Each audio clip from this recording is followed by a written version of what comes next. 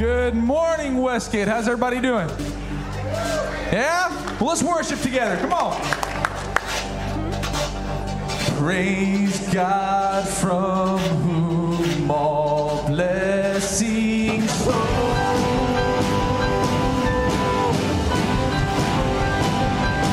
Praise Him, all creatures here below.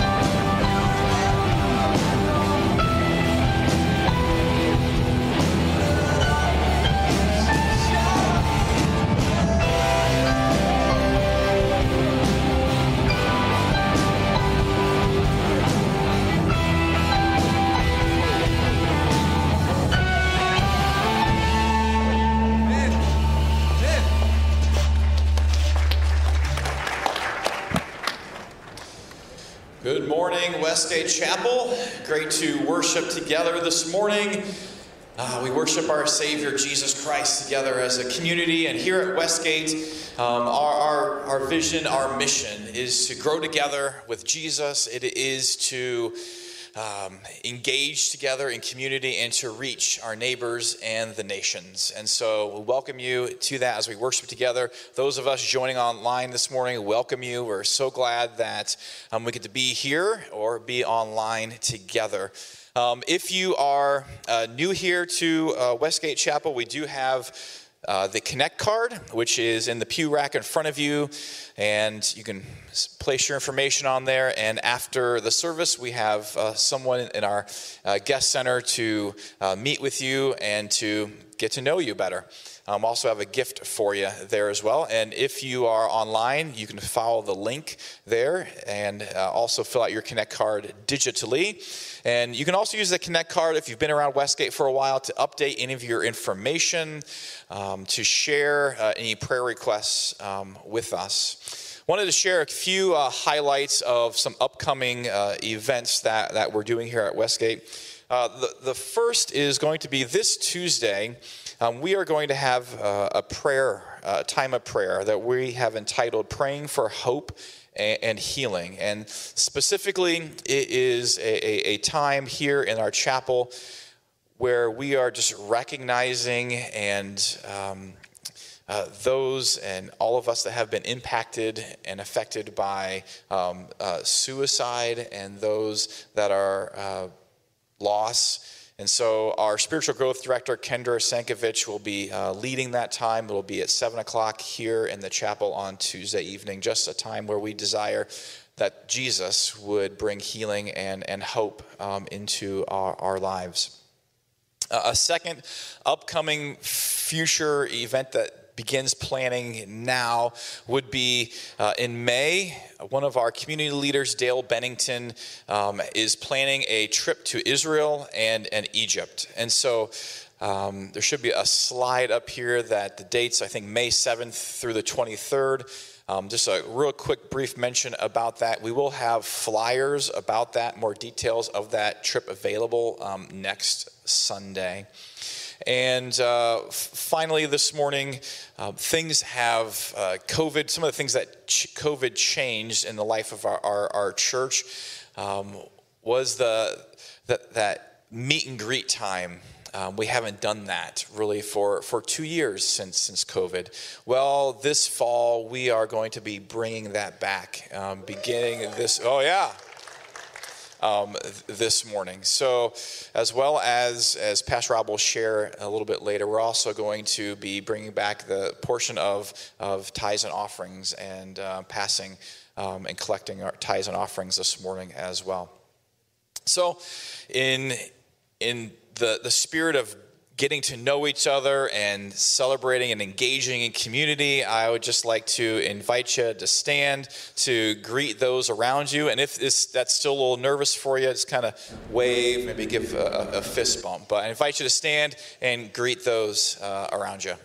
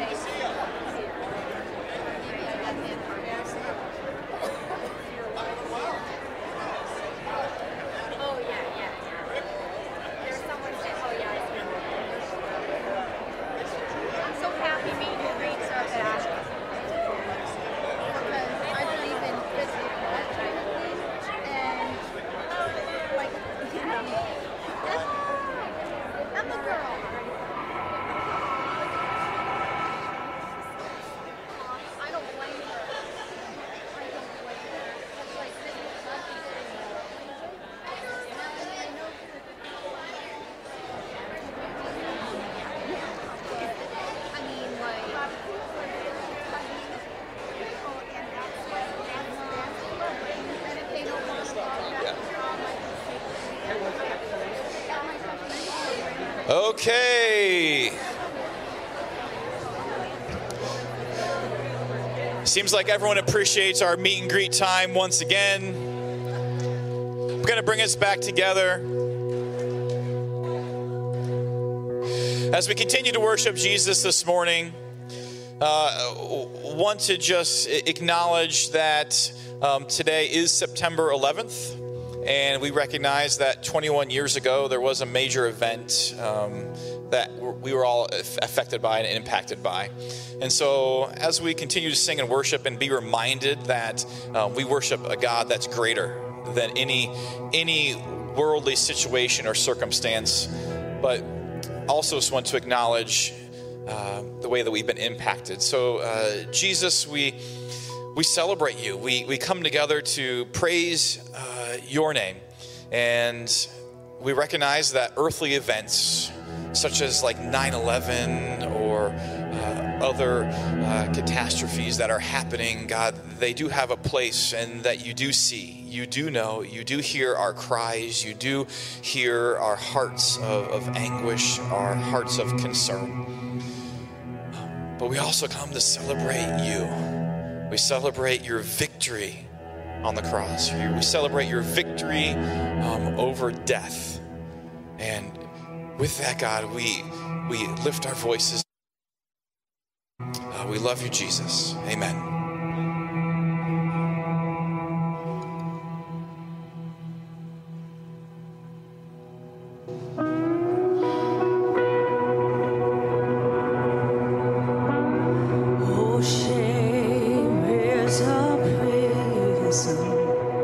As cruel as the grave, and shame is a robber, and he's come to take my name. But love is my redeemer, lifting me up from the ground. And love, here's the power where my freedom song is found.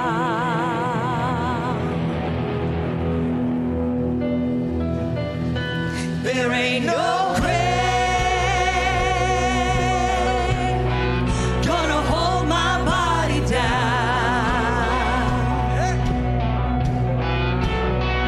There ain't no grave gonna hold my body down.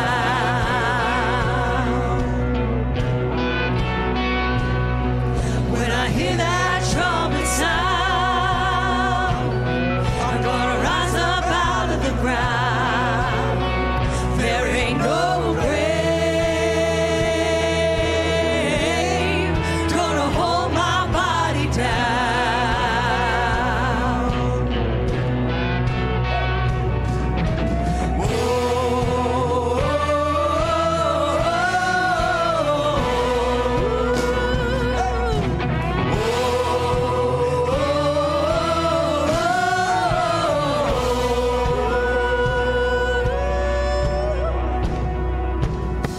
Oh, fear is a liar with a smooth and velvet tongue.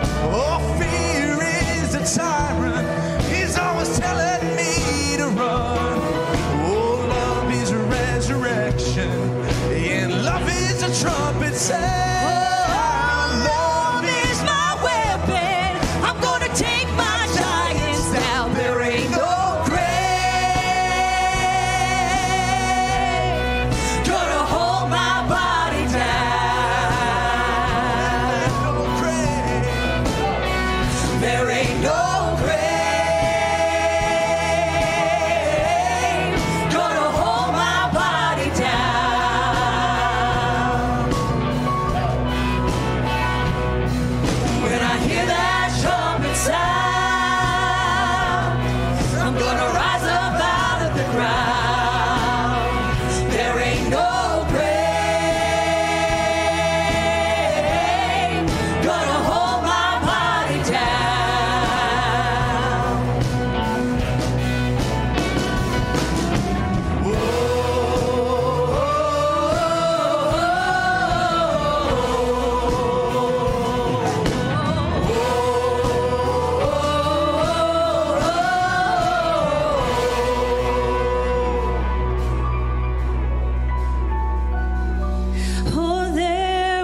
was a battle, a war between death and life.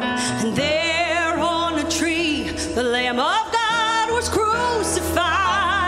And he went on down to hell, and he took back every key. And he rose up as a lion, and he sang on the captives, set them free.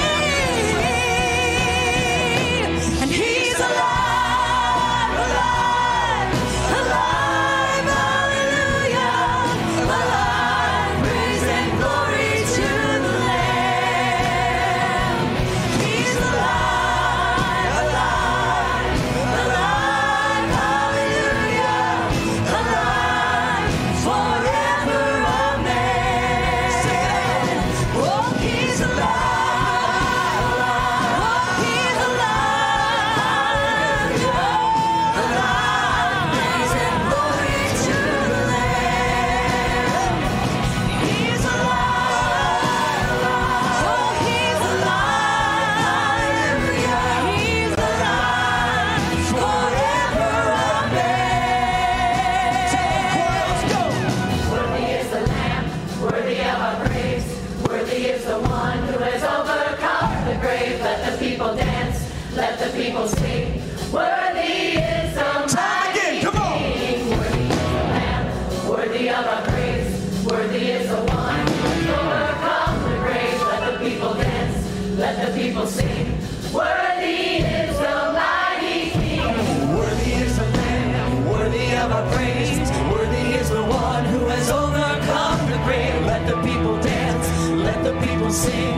Worthy is the mighty, he is worthy. Oh, so worthy. He is worthy. Let the people sing. Worthy is the mighty King. If you walked out of the grave, I walk into. If you walked out of the grave, I'm walking too. If you walked out of the grave, I'm walking too. If you walked out of the grave, I'm walking too. There ain't no grave. There ain't no grave gonna hold my body down. There ain't no grave. There ain't no grave gonna hold my body down.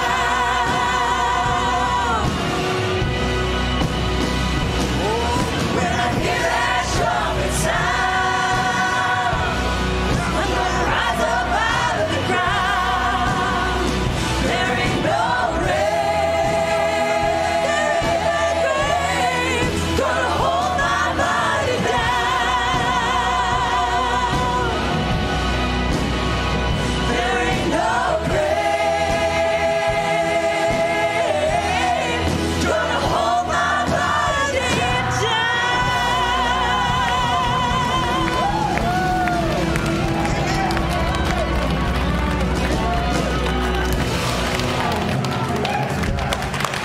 Hey, did that choir sound good or what? That was a great job leading us this morning. We're going to continue in our worship. You can grab a seat for just a moment, but as we continue our worship this morning, as Pastor Adam just mentioned in our welcome this morning, we're going to take some time in our service right now to take our morning offering. And back when the pandemic started, and then we shut down and we came back, there were all these things that we did, right? No more meet and greet and no more passing of plates, worried about touch spots and that kind of thing, and just trying to figure out what was going on. And I just want to share with you guys a little bit of my journey as your pastor walking through this season, especially when it comes to our offering and our tithes. I can remember that when we went to putting the buckets at the back, I was like, wow, that's kind of cool, because I had always thought in my mind, hey, we can get more time to do other things and other elements of worship here on the platform. It'll save us a little bit of time. I know you guys are like, he just wants more time to preach, but whatever. I'd take it anyway. The thing though is that I think the thing that God has been teaching me is that in doing it this way, where we just say, hey, at the end of the service, if you brought a tithe and offering, just drop it in the back, thank you. It's very easy to turn our giving into a transactional thing where it's, the church needs money to function, so they ask us to give, so we give. And what God has been really reminding me in my heart is that our bringing of our tithe and our offering to the Lord is a true act of worship. It's an acknowledgement that everything that we have comes from Him. And that when we bring it, it's a sign for us to say, God, this is my dependence upon you. And so this morning, we're going to begin, as long as I'm the pastor, to continue taking an offering during our service, because I want us to really remember that this isn't a transaction. It is part of our worship of God. And if you're here this morning, you're a guest, I do want to tell you, this isn't like some kind of plea, would you throw something in this morning? If you're a guest, feel free to let that go by. Really, this is an opportunity for us to worship the Lord and to give, especially those that call Westgate Chapel home. Unless the Lord puts it on your heart, I don't want you to feel compelled. But I do want us to be a church that gives generously from what God has given as an act of worship to Him, not just a transaction. And so this morning you're going to see, especially if you're in these center aisles or if you're on the outside aisles up in the balcony, that there are these new black buckets that say Westgate Chapel on them. What we're going to do in just a moment is we'll have some ushers that'll come forward during the song, and they're just there to help. But if you would grab those buckets on the bottom level and just pass them out, you can put your offerings in there if you have them and you're ready to give this morning. If you have a connection card with prayer requests, you can drop them in there as well. Up in the top, the buckets are on the outside. We're just going to pass them all the way across, and in the aisles, the ushers will help kind of get them across. But we really want to return to recognizing that this time of giving is worship, and we want to make it a priority in our service. And so let's move into it this morning with that heart together. And I'll just say as well, you're like, hey, wait a second, I'm not ready. We do still have the buckets at the back. They'll be there for at least this month as we make the transition. You can still drop something in at the end of the service, but let's give our hearts to the Lord in this moment of worship together. Father, we acknowledge to you that everything we have comes from you. And Father, it is a blessing for us to be able to come together in this service and to worship you in so many different ways, with our songs of praise and worship. Father, the way that we humble our heart before you to hear from your word and from your spirit speaking into our hearts, but especially in the giving of our tithes and our offerings. This is our way to say, God, we are wholly dependent upon you, and we want to be a part of what you're doing in reaching this lost world with the gospel. And so, Father, receive our offering of worship to you this morning. Pray in Jesus' name. Amen. You can grab those buckets and begin moving them out.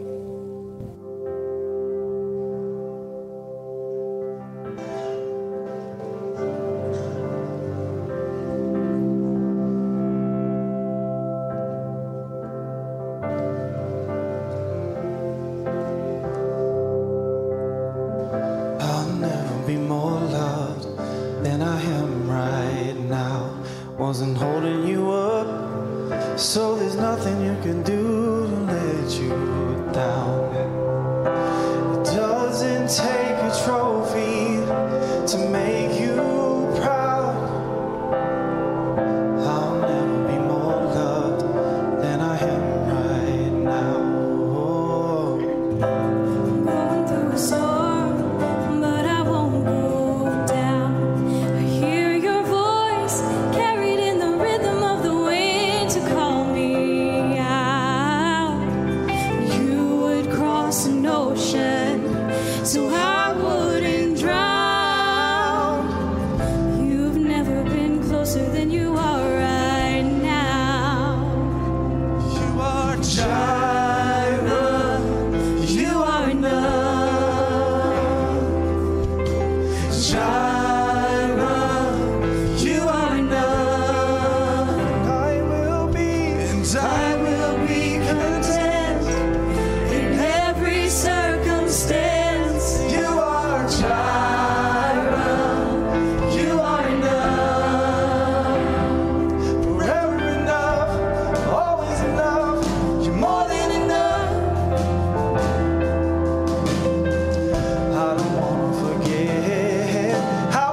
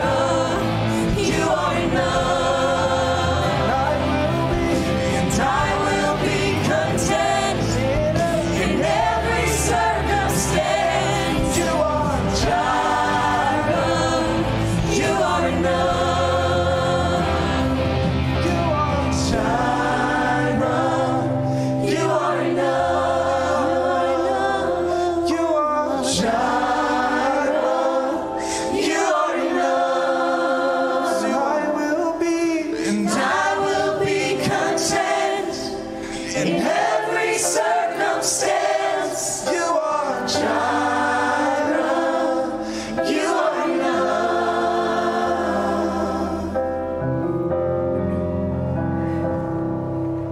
Forever enough, God. Always enough, more than enough. God, I cling to those words in that first verse.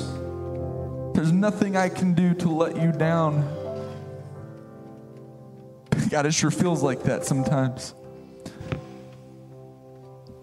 But Lord, you remind me, where I fail, you succeed. Where I am weak, you are strong. You are my provider for everything, God.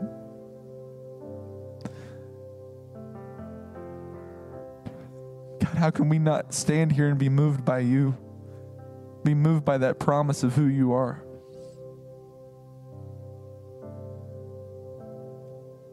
God, move us and draw us closer to you, Father, and closer to your heart. To the heart of the Father that says, I love you no matter what you've done. That unconditional agape love, Father, we thank you for that. You're so good to us. It's in the precious and plentiful and bountiful name of Jesus Christ that all God's people prayed. Amen. Well, thank you again, Adam. Thank you, worship team, choir, for leading us in worship today. Good morning, church. How are you today? It's good to be together. Got a question for you. How many of you, at some point in your life, you may have done this recently, may have been when you were younger like me, how many of you have ever taken time to write out like a 5-year plan of like goals? You know, like, hey, 5 years from now, this is where I want to be in life, or like a 10-year plan. Someone's really pumped about that this morning. I love that. Dave Johnson, of course. Dave, that's his mojo. Anybody here ever done one of those plans? When I was in college at Biola, the first year that I went there, one of my professors in one of my ministry classes, Shelley Kenningham, she had us do this thing where we would write out kind of like, where do you see yourself 5 years from now? She's like, you know, think about what do you want to be doing? Like, what do you want your life to be like? What are the things that you would have wanted to accomplish? And so she had us write those things out. And if you have your sermon notes this morning, I encourage you to pull those out, follow along with me. This is actually the first question in your notes this morning. I want you to think about this. Like, if you were to sit here today and write out a 5-year plan and say, you know, 5 years from now, here are some of the things that I would like to see have happened in my life, dreams that I have had, you know, and I don't care if you're sitting in here and you're like, I'm 85 years old and I don't know about this. Hey, God can still use you. What are the dreams that you have? What are the things that you would love to see him do? Young people in the room, like when you think about what life could look like, what do you dream about? What are the things that you see? When I was in college and I was doing this exercise in my class, I wrote out 5 things. Now, I don't know if you know this, I save every paper that I have ever written for college, I save on my computer. And I went back and I looked at like the 5 things that I wrote down, the 5 goals that I had all the way back in 1996 for my life. And here is what they were. Number 1, I said, I want to be graduated from college within 5 years. There it happened. Praise God, right? I'm telling you, there's Rob Zimmerman, Biola graduate. I remember like my whole family and my grandma, they're all like sobbing with tears. I graduated because they never thought I would get there. You know, they were just thanking Jesus for his faithfulness and sovereignty. So I made it. The second thing that was on my list after we checked the first box was that I wanted to be in my first job as a youth pastor, and I accomplished that as well. Check the box, right? Within 5 years, I was a youth pastor of a small youth group, and this is a picture of one of the trips that we did. We used to do summer trips, houseboat trips out to Lake Mead, and it was a fantastic time, but I loved the job that I had. God had called me into ministry, and I knew that when I was starting at Biola, by the time I was done in 5 years, I wanted to be doing what God had always called me to do. So that was really fulfilling. The next one was one that I think a lot of young people write down. I wanted to be married to a beautiful, rich Christian wife. That is exactly how I wrote it. And look at that.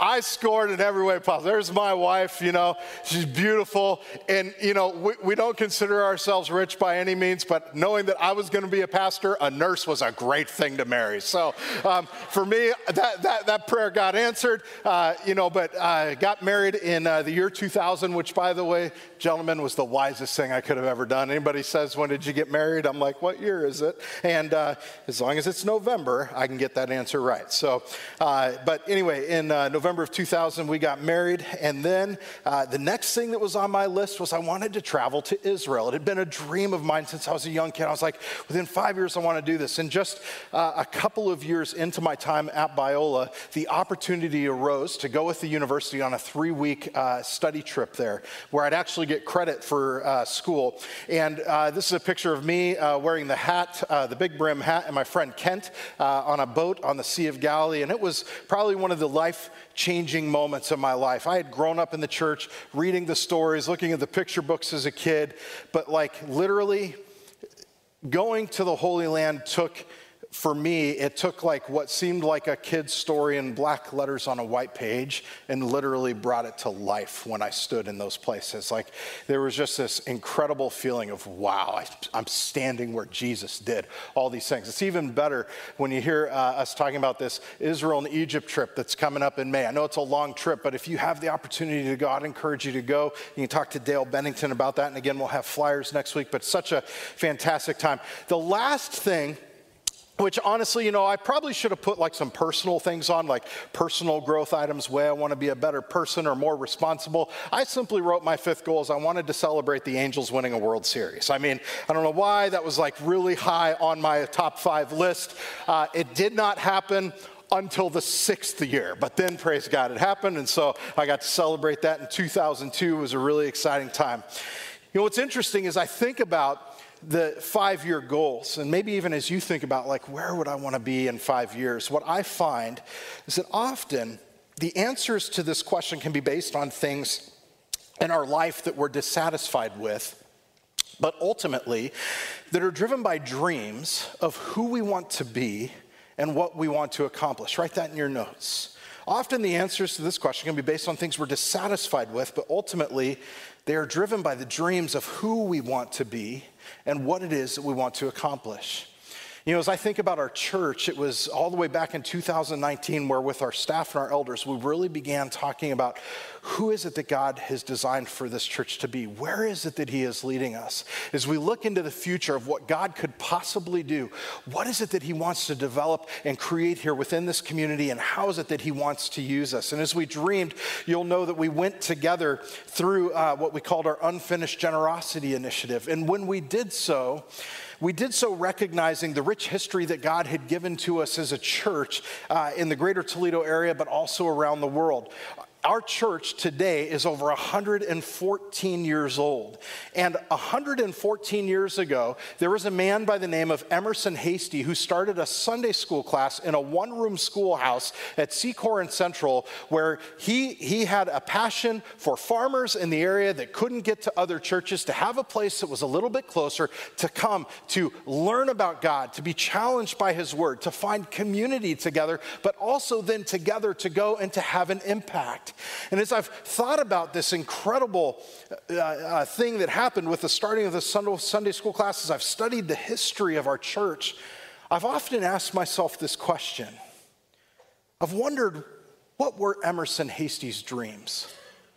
Could he have ever imagined 114 years ago that his faithfulness to follow God's call in starting this very tiny Sunday school class in a one-room schoolhouse, that one day it would become a church that had blossomed to the point that it would see countless numbers of people come to faith in Jesus Christ.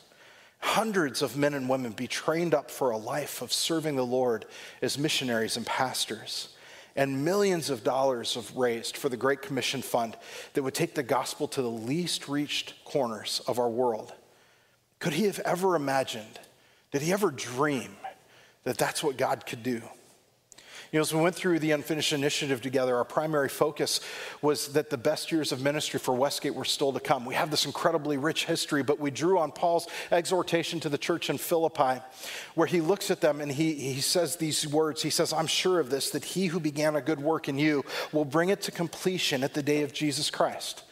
You know, Paul looked at the church in Philippi, a very small church that he was instrumental in helping to get started, and he is acknowledging the incredibly rich history that they had, but dreaming of the fact that God wants to do even greater things if you will continue to submit and to surrender your heart and your lives to him and keep him first in all things. And since the beginning of Unfinished, I've been dreaming with our church leadership about how God will continue to use Westgate Chapel in even greater ways than he already has. What I find, though, as we mentioned at the beginning, is, like I said, oftentimes when we look at, the dreams that we have, sometimes it begins by looking at the things that we're dissatisfied with. And I know that for me, when I look at the church at large in America today, I can make a long list of things that I'm dissatisfied with. I'm dissatisfied with what appears to be the privatization of the Christian faith. I'm dissatisfied and even at times disheartened by how we treat the church as though it is a grocery store where we go through and we look for certain things that we want, and if we don't find what we want, that then we move on to the next one because maybe that will give us what we want. We have a materialistic kind of mindset. One of the things that leaves me discontent as well is not just kind of a consumer mentality, but also when we isolate from the Christian community that God has designed us for, or that our focus within the church at times has become way more inward than it is actually outward. And we look and we say, well, yeah, the church is supposed to be reaching out, but that's somebody else's job.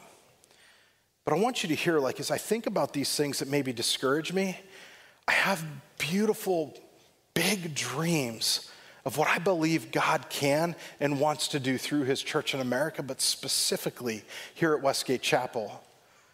When I dream about where God could potentially take us, I see a picture of people who have a hunger to know God and live out their lives constantly in worship to him in the way that they've dedicated their hearts to him.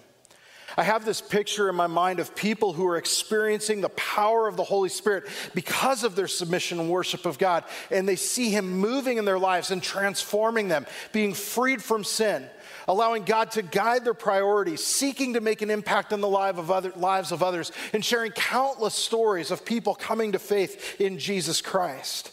I see a picture out in the future of people who are a family, who do life together and value that, because we recognize that the greatest growth takes place in us spiritually when we're connected relationally with one another.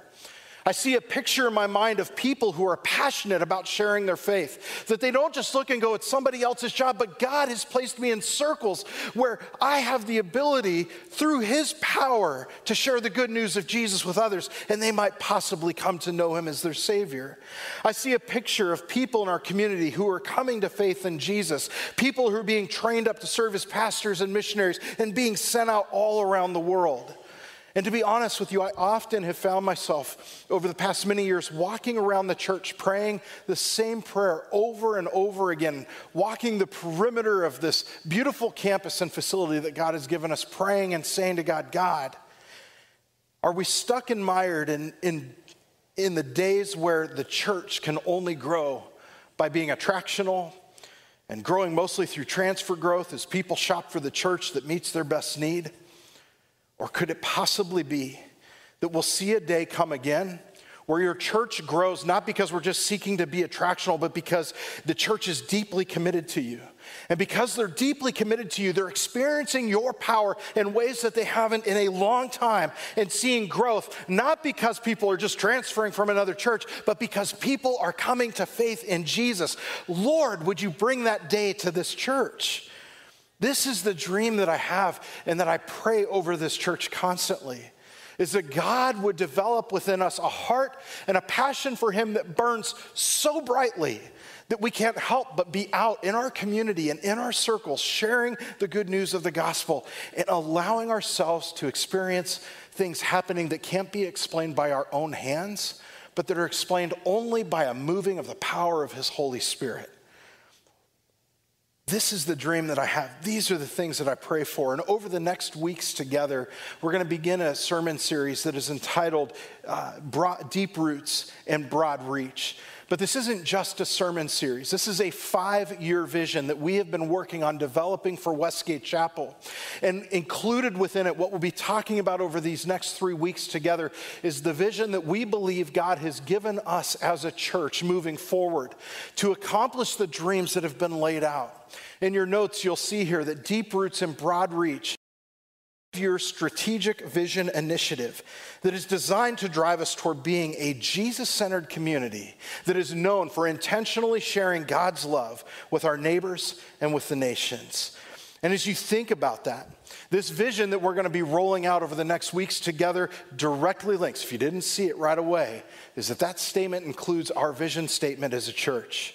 We believe that God has called us to be a Jesus-centered community, a place where we are honed in on the Word of God and submitting our hearts and our lives to God, living in community with one another, growing together, but then intentionally going out and sharing God's love with all that He has placed in our circles. And so this morning, I want us to begin by diving into the first part of this vision and talk about what do we mean when we say that we want to be a people that have deep roots. What does that mean? Let's dive into that together. If you have your Bibles, open up with me to Colossians chapter 2, verses 6 through 10.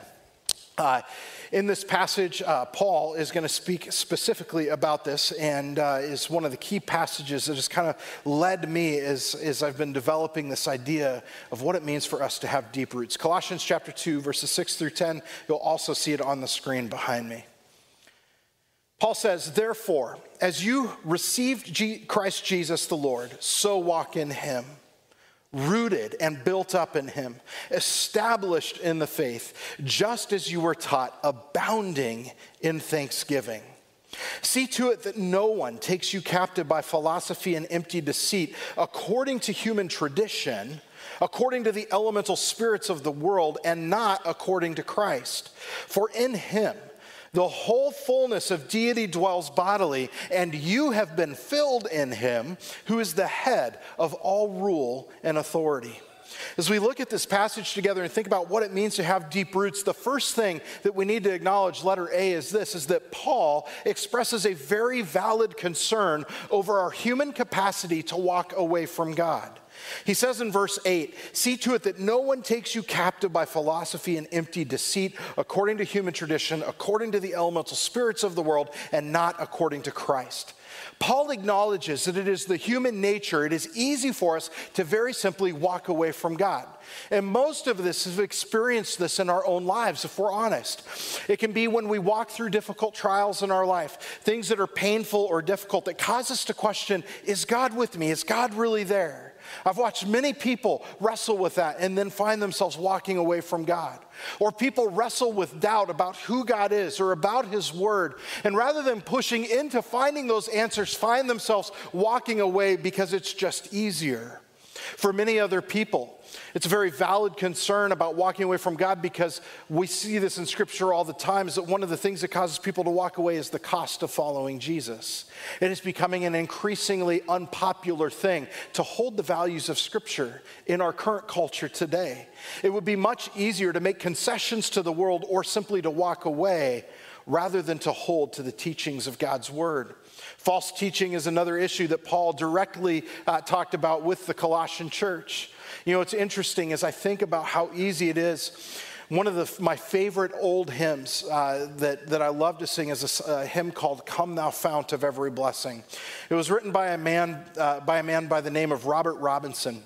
When he was young, at a very young age, his father died. He grew up really without a father, without a family. He found himself mixed up in the wrong crowd, so much so that he was causing lots of trouble, doing lots of bad things. And then one day, he and his friends decided together that they were going to go to one of these big tent revivals where there was an evangelist that was going to be speaking, and they were going to go to heckle him.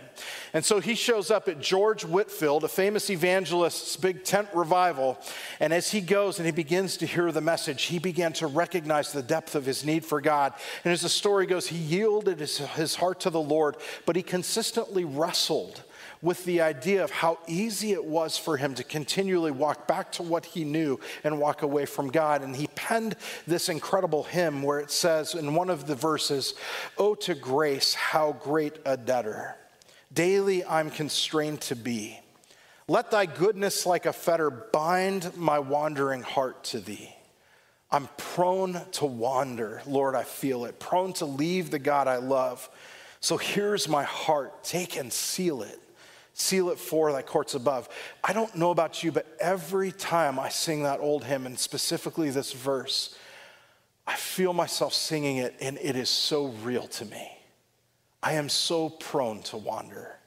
It would be so easy to walk away if I was not grounded in the Lord. And what's interesting is that Paul makes the same point that Robert Robinson so eloquently wrote of, that no one is immune from the potential to walk away from God. And I want you to think about it personally. How many times have you gone through trials or wrestled with doubt or counted the cost of what it really means to hold to the teachings of Scripture and follow Christ, or wrestled with other teachings that seem contrary to the Word? How many times in your own life have you found it that it would have been very easy to walk away? I would venture to guess that most of us in this room have experienced that at one point or another. I have. I know that many people do. And today in our world today, not only do we see people walk away from life, we see pastors that are leaving the faith and walking away at times because of many of the things that we list here. And I tell you, if people like Adam and Eve in the very beginning of Genesis, who walked with God in a perfect environment, could actually walk away with him, then Paul's word speaks so true. It's a valid concern that we have a very strong human capacity to walk away from God. But he doesn't stop there. Letter B, he also emphasizes that our power for the Christian life is supplied by God through Jesus Christ. In verses 9 through 10, he says, "For in him the whole fullness of deity dwells bodily, and you have been filled in him who is the head of all rule and authority." We're prone to wander, but here's the deal. We don't need to. We can actually find the strength that we need to overcome all of the things that would tempt us to walk away from God, and we find it in Jesus Christ. He says to us here in a very beautiful, big way, he says that for in him the whole fullness of deity dwells bodily. That in Jesus we have God himself, the one who is sovereignly in control of the entire universe, who has all power, and he is at our disposal because we have been filled by him. Why would we as Christians not tap into that power to have victory in this Christian life? It seems so easy. You have a tool at your disposal. You have the God of the universe. Why is it so often that we don't tap into him? Think about it in these terms. Years ago, I think I've told you before that when I was on a vacation in California, one of the things that I did is I went to a grocery store to pick up a couple things, and there was a gentleman in the produce section that kind of began shouting out on a microphone, telling everybody like, "Hey everybody, I've got this like display set up over here, and I'm going to have this presentation, and I am going to tell you about something that will be utterly life-changing." And now I roll my eyes at these kind of things when I hear this stuff. When I'm walking through stores, kind of annoys me, and I just usually keep walking by, but this guy was convincing, and he said the words that kind of perk all of our ears at times. He says, "And if you just come watch, I'll give you something free." And I'm like, free? I like free. I mean, I could stand for like 5 minutes and watch something just to get something free. And so I go over, and I've told you before, if you guys don't know, one of my favorite things to do in life, weird, is to make salads. Like, I love making a salad. There's an art form to making a salad. And, back before this experience in this grocery store, my idea of a salad was taking some lettuce, maybe putting it underwater, shredding it up, and saying, "Have some ranch dressing." We call that a salad, right? Until my life was altered. He pulls out a mandolin. How many of you have a mandolin? Now, this is not the mandolin you play. If you do, you're going to cut your fingers. And people were taking bets backstage on whether or not I would slice a finger off this morning. So, one of the things is this guy begins giving this demonstration about how life-changing a mandolin can be. One of the reasons I hated making salad back in the day is because you had to take a knife. It was so painstaking to cut things until this beautiful instrument was created. And like, seriously, look how easy it is to make these beautiful little circles of cucumber. Anybody like cucumber? I've got some for you, okay? Come get some. You know, either that or you just take a nice little carrot, you know, you cut it up, get nice little carrot slices. When you put this stuff into a salad, fingers are getting close. When you put this into a salad, not only does it look pretty, but it tastes amazing. Changed my life. I love to make salads. I never make a salad anymore that is actually good without going to the mandolin, because this is a tool that has been given to me and it's great. I got to ask you guys this question. We have been given God himself in Jesus Christ and the Holy Spirit. And often we decide still not to use the incredible gift that we have been given, but to rely on our own strength and our own power, and to fail miserably in doing so. Paul looks at us and says, we don't need to struggle or wander through this life being unvictorious, but we have the very power of the living God at our disposal. How could we not tap into that? Church, I believe the sole reason that we see people walking away from God, the sole reason that we see God's power not manifesting in the church or in our lives today, is because we have stopped our reliance and dependence on him. And what does Paul say? Paul makes very clear that it is important for us to understand that success in the Christian life is wholly dependent on our being rooted in Christ. That's letter C. Paul defines the Christian life as being deeply rooted in Christ. Verses 6 and 7, he says, therefore, as you have received Christ Jesus the Lord, so walk in him, rooted and built up in him and established in the faith, just as you were taught, abounding in thanksgiving. He says, number one, as you have received Christ. This word received, the Greek verb here is usually used by Paul in terms of receiving or accepting a teaching that is concerning Jesus or the gospel. You'll hear it as in Paul giving an example in scripture where he says, hey, you have received this gospel from us, or you have received this teaching, or you have received these instructions. But here's the thing. In this passage that we find here in Colossians chapter 2, this is the only place in the New Testament where Paul uses this verb in conjunction with a personal object. He says, you have received Jesus Christ. In other words, number two, this receiving is not just a matter of believing in a teaching or believing in the gospel, but it involves a commitment to Christ. It's not a matter of just believing in Christ. It involves a commitment to Christ. It's not just knowledge of who God is, but it's a knowledge that impacts the way that we live and root ourselves in Christ. Think of the words that James uses in James chapter 2, verses 14 through 19. One of my favorite passages. It says, what good is it, my brothers, if someone says he has faith but does not have works? Can that faith save him? If a brother or sister is poorly clothed and lacking daily food, and one of you says to them, go in peace, be warmed and filled, without giving them the things needed for the body, what good is that? So also, faith by itself, if it does not have works, is dead. But someone will say, you have faith and I have works. Well, show me your faith apart from your works, and I will show you my faith by my works. You believe that God is one? Well, you do well. Even the demons believe that, and they shudder. As I think about this passage and what James is saying, is he's reminding us that it's not just mere belief that we are called to, but being deeply rooted in Christ is not just belief, but it is our commitment to Christ. He says you can have a belief, a perfect belief in who God is, but don't get too excited about that, because the demons know who God is. They have the same exact knowledge as you. The difference is our faith, and a faith that when we trust in God and we root ourselves in him, he produces fruit, he produces works in us. And so what does he say? He says, you have received Jesus Christ the Lord, so walk in him. And this picture of walking in Christ is defined as being rooted and built up in him. Number three, being rooted in him, drew on a familiar analogy from horticulture. In that day and time, obviously, when it comes to trees and bushes, and that was a big thing within their society and culture, they would have understood this analogy perfectly that Paul was using. A picture of roots, healthy roots that are growing out of a tree. You see, in the same way it was then, it is today. Deep roots are a symbol of health, of strength, of stability, and presence.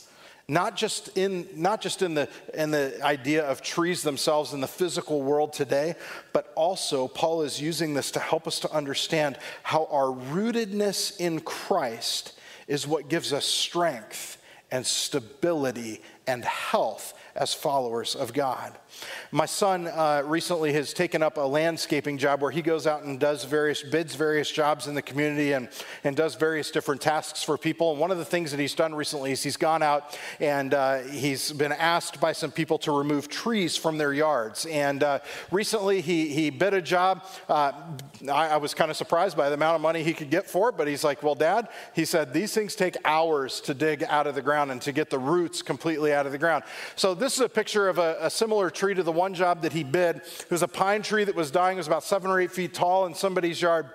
And he told me after he got home, he's like kind of laughing. He got home really fast, and I was kind of surprised. I'm like, dude, what did you do? And he said, well, we get there, and we took the shovel, and we stuck it down into the ground. We just kind of gave it a push, and the entire thing came out and fell over. I mean, completely dead. The root system was completely gone.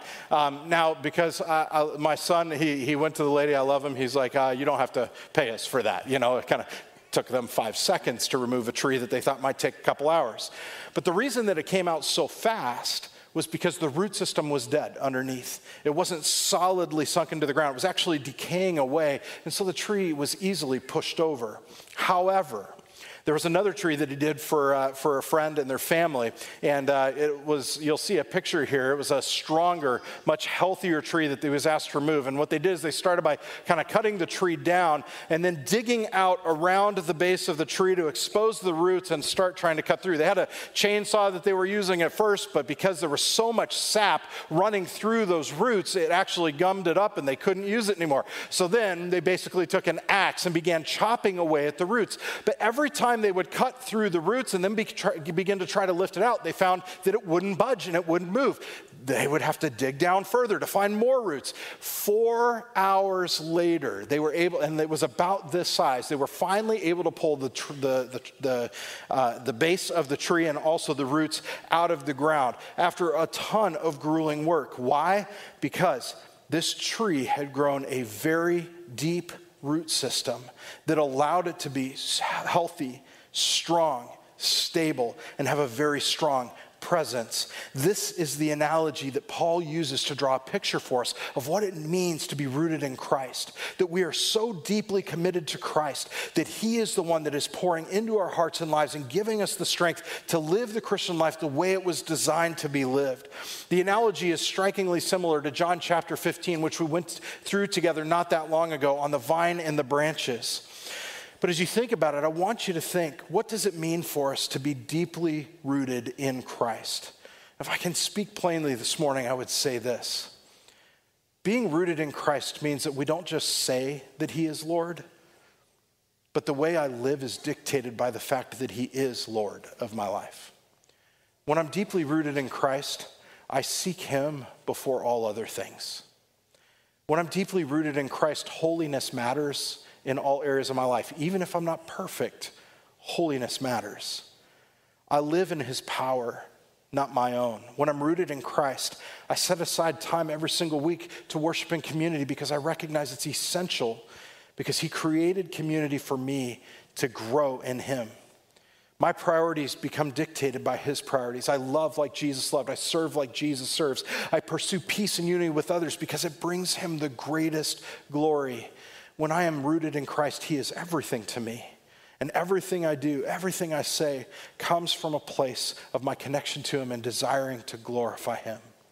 Number 4, when we're deeply rooted in Christ, it's then that we see the Holy Spirit producing spiritual fruit in us and also through us.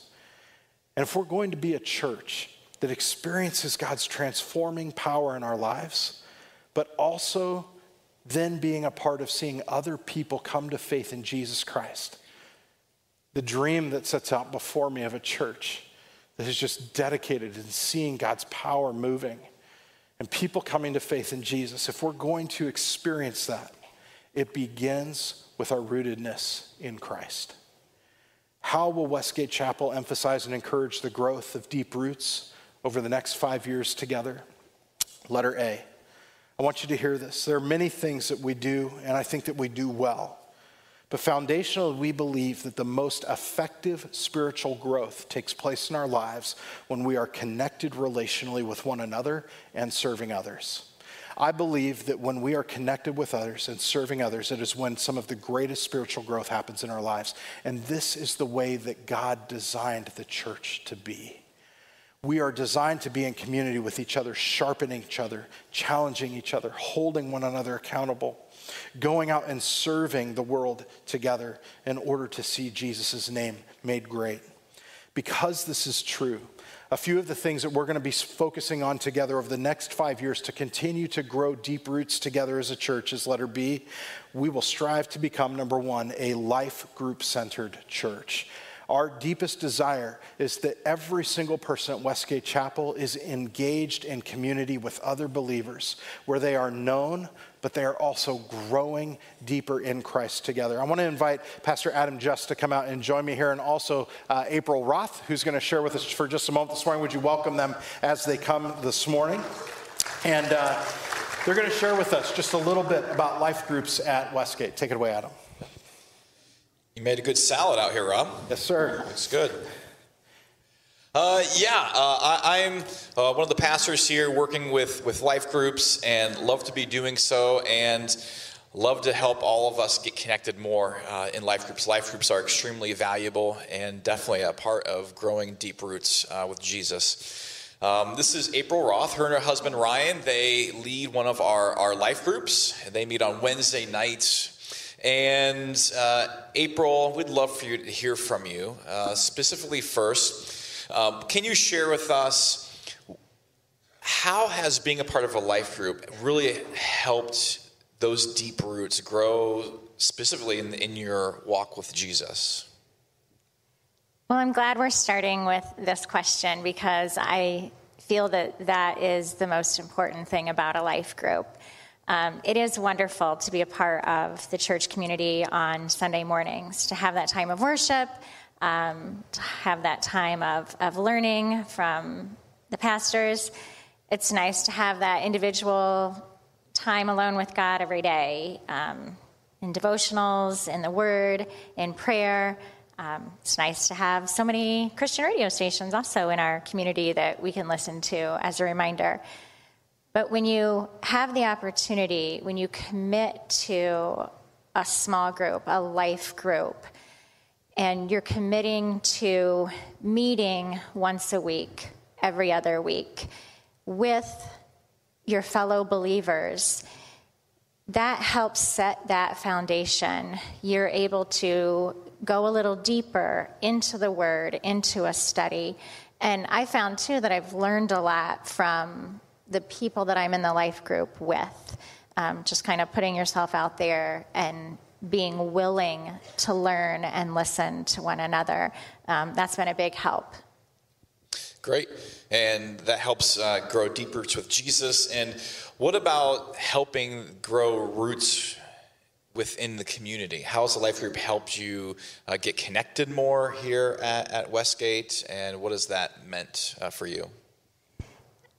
Yeah, so Westgate is large, probably just as big as the small town I grew up in, and definitely larger than the church that my husband and I and our boys came from. So walking into a larger church can feel very intimidating. When you put yourself out there and commit to a life group, you have the opportunity then to make a large church feels smaller. And when you're walking in then to a larger church, you see people you know. You see your family. You see people that you've connected with. And it's important, those roots, the roots that Pastor Rob is speaking about, it's so important because the more that we're together and we're learning about Jesus and his love for us, and what our role in that is to be in the world and how we should love the world and reaching our neighbors and nations. That helps us all to be that light. And when you're in that group, in that community of fellow believers, you know you're not alone. You know that there are other people that are maybe struggling like you are, or you're celebrating with people. It just really helps that connection and those roots. Yeah, it definitely does. And so today, after the service, out in the W Cafe area, we are having a life group sign-up event. And we have a lot of life groups here at Westgate. We are continuing to grow in more and more life groups. Specifically, we have like 5 brand new life groups beginning this fall and some open spots and some others. Many of some of our life group leaders will be out there by these different tables according to what day of the week you might have availability. And we also recognize that you might, going over there, take some courage, might have some fears. And so, April, like, what would you say to everyone here to maybe address any concerns about joining a life group, nervousness? What would you have to say? So yes, that's very real. It is intimidating to put yourself out there, to go up to somebody and say, hey, tell me more about your group. Maybe I'll sign up, maybe I won't. There's a fear maybe of being accepted. There's a fear of putting yourself out there, of being vulnerable. And so I just want to remind everybody that that's a tool of the enemy. Of course, the enemy doesn't want us to meet together and to connect and to grow deeper in our knowledge, our head and heart knowledge of who the Lord is. So I just pray that you try to move past that. If when you go out there, and it is too overwhelming, there is, what is it, the table on the far right, left, whichever way you look at it. There are cards there that if you're interested in a life group, but you don't kind of want to go up to somebody right then, I encourage you to fill that out. And I also want to say that you don't have to be this perfect Christian or perfect person to be a part of a life group. We're all growing. We're all learning. We're all in the same boat. And so don't let that be a discouragement either to keep you from being a part of a life group. Great. Well, thank you, April. And if you're looking for a life group, please come see us out in the cafe after the service. Thanks. Awesome. Thank you, guys. You know, one of the things that they hit on together that has been probably one of the deepest concerns for me as I think about why we want to be a life group-centered church is because of the issue that we see rampant in our culture today of the privatization of the Christian faith. It has become so easy for us to try to do the Christian life away from the way that God designed it to be done, which is in fellowship and community with each other. And so that is really the heartbeat that sits behind why we as a church want to push in. We believe that the greatest way for us to develop deep roots in Christ is to do so in community with one another. But number 2, I think something that is just as important as well is that we desire to be and will strive to become over these next 5 years a church that is known for serving and loving other people. A church that is known for serving and loving people within our walls, but also for serving and loving others outside of our walls. And that begins when we learn to do community well together. Because when we're connected with each other, we naturally care for and serve one another. But then also, life groups especially provide us one of the greatest opportunities to go out and to serve our community well together. And as we think about these things of becoming a life group-centered church and being a church that is known for serving and loving others, the dream letter C that we have and the things that we're trusting God for, number 1 is this, is that over the next 5 years, we would love to see 80% plus participation in our life group ministry here at Westgate Chapel. We would love to see everybody engage in community. And I just want to say this to you. The one thing that I have heard over the last 13 years that I've been in this church is that people will always tell me, especially new people, people will say, man, this church is a loving church. Like they walk in and they're like, I feel welcome. People like walk up and they greet you, even they'll give you like those awkward hugs and make you feel like, you belong, which is kind of cool. But the thing that almost always has followed that, and that often I've received in emails back to me after somebody has left, is like, your church like is so welcoming, but I'm finding it really difficult to get connected into the life of the church. And sometimes I think we forget when we get ourselves into our own little circles and groups here in the church, is that we forget that there are more people who want to join that family. And we have to become the type of church as well that says, I'm willing to even look outside of myself and my needs to welcome more people into that family and into relationship so that they can experience not only a depth of Christian community, but the depth of spiritual growth that takes place within that community. Here's why I say this. One of the most difficult things that we struggle with is finding people to help lead life groups. Everybody has got their groups. We've got groups where many people could help lead, but oftentimes unwilling to step out in faith. And I would just ask us as a church to pray that if we're going to get to this place where we are truly welcoming everyone into life with us and to be a part of this family, maybe it would take us catching a vision from the Lord that says, maybe it's time for me to step out and lead a group. Maybe it's time for our group to split and to invite more people in, because there are people that are hungering to have that connection and community and to grow deeper in Christ with other believers. As well, number 2, our hope is that 80% of the people in our church will be actively serving and using their giftedness in one way or another, whether that's serving on a weekly basis or depending on what life looks like and the time that is allotted, that we are finding those opportunities to serve others and to use our gifts for the glory of God. Why is this essential, church? Why do we start a vision series by talking about the need to develop deep roots? Because if we don't develop these deep roots, we will not accomplish the second part of our vision that we'll talk about next week, which is the call that God has placed on this church 114 years ago and that continues to today, is that we would have a broad reach in this community and throughout the world for the purposes of the gospel. If we're going to be a church that is truly reaching the lost in our community, then we must first grow deep roots in Christ and allow ourselves to be submitted to him in such a way that the power of the Holy Spirit is surging through us as individuals so that we see more people come to a saving knowledge of Jesus Christ. But the question each of us has to wrestle with this morning is this: what does God desire of me? If this is the vision that God has given our church over the next 5 years, what does God need to do in me? How does he want to change me? How does he want me to develop even deeper roots? What areas of my life are unsubmitted? What steps does he want me to take in order to invite more people in? And I would challenge us together to prayerfully go before the Lord and say just one single question. Not, Lord, how can other people do this? But what do you want to do in me and also through me? Father, thank you for our time together. Help us to be a people, as Paul states so clearly, who are developing a deep rootedness in you. We have received Jesus Christ as our Lord. And as we walk in him, may we be rooted and built up in him and established in the faith, just as we were taught.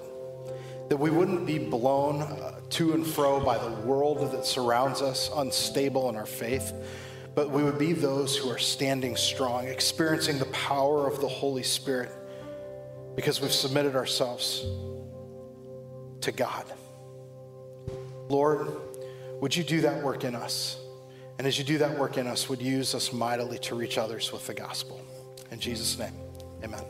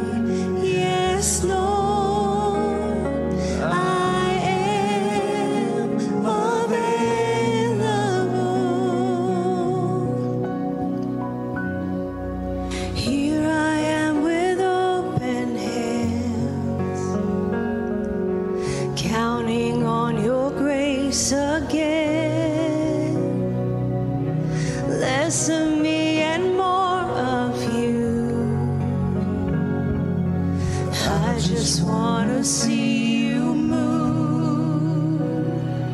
I hear you call. I am available. I say, yes, Lord. I am available. I hear you call. I am available. I say, yes, Lord. I am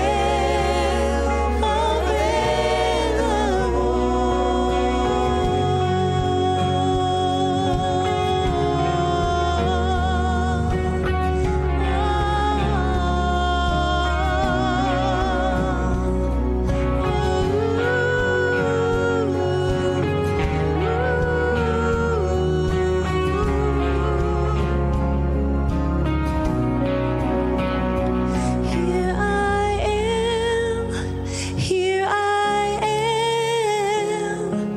You can have it all, you can have it all. Here I am, here I am. You can have it all, you can have it all. Here I am, here I am.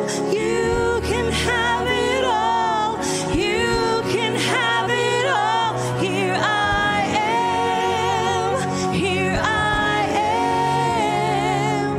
You can have it all, you can have it all. Here I am, here I am. Jesus, you can have it all, you can have it all. Here I am, here I am. You can have it all, you can have it all. You can have it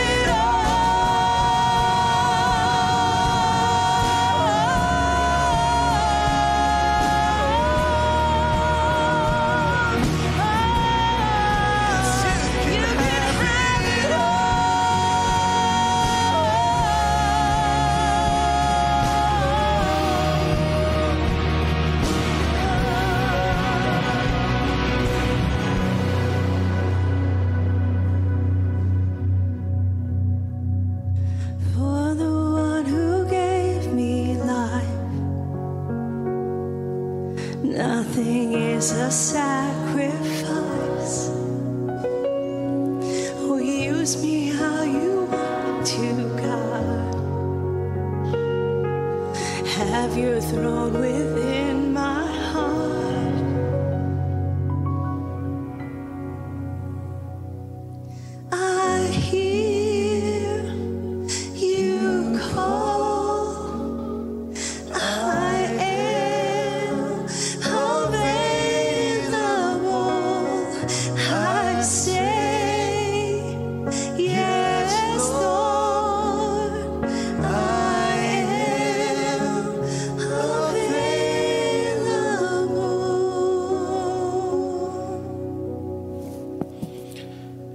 Father, we thank you so much for the opportunity that we've had to worship you together today. And Lord, as we dream together about where it is that you want to take this church, and we dream about the things that you could do in our lives, but also through us, Lord, into the lives of others, it leads us to a place of just coming and bowing our heads and our hearts before you and opening ourselves up to say, Lord, what do you want to change in me? And Father, I pray that you would help each of us to take that introspective look at our own hearts and our own lives and say, Lord, if we're going to become the church that you've designed us to be, then it begins with me not thinking about what other people should do, but it begins with us, God, really taking inventory with you and saying, how can I take even more steps to being deeply rooted in Christ? to engage not only my relationship with you, but deeper in community within your church, because this is the place that you have designed for the greatest growth to take place within me. And also, Father, to invite other people into this community to experience the same. So, Lord, as we look at our own hearts and our lives, I pray that your Holy Spirit, even in this next week, would reveal steps for us to take to continue that pattern of growing deeper roots and trust in you, the one true living God who gives us all that we need to be victorious in this life. We love you, Father, and we submit and surrender our hearts to you. In the name of Jesus, we pray. Amen. As we close our service this morning, just a couple of things for you. Please catch this. Number one, again, if you have any prayer needs this morning, prayer for healing, things that you've been wrestling with the Lord, we have Jen Behan. We also have one of our lovely elders over here that would love the opportunity, Tom Richards, to pray with you. I had one of those old person brain moments. Sorry. Tom Richards, who would love the opportunity to pray with you today. Would you please meet with them if that would be your desire? They would love to lead you over to our prayer room. Secondly, as you go, again, if you have offerings that you brought and you weren't ready for the offering today, the buckets are at the back as you leave.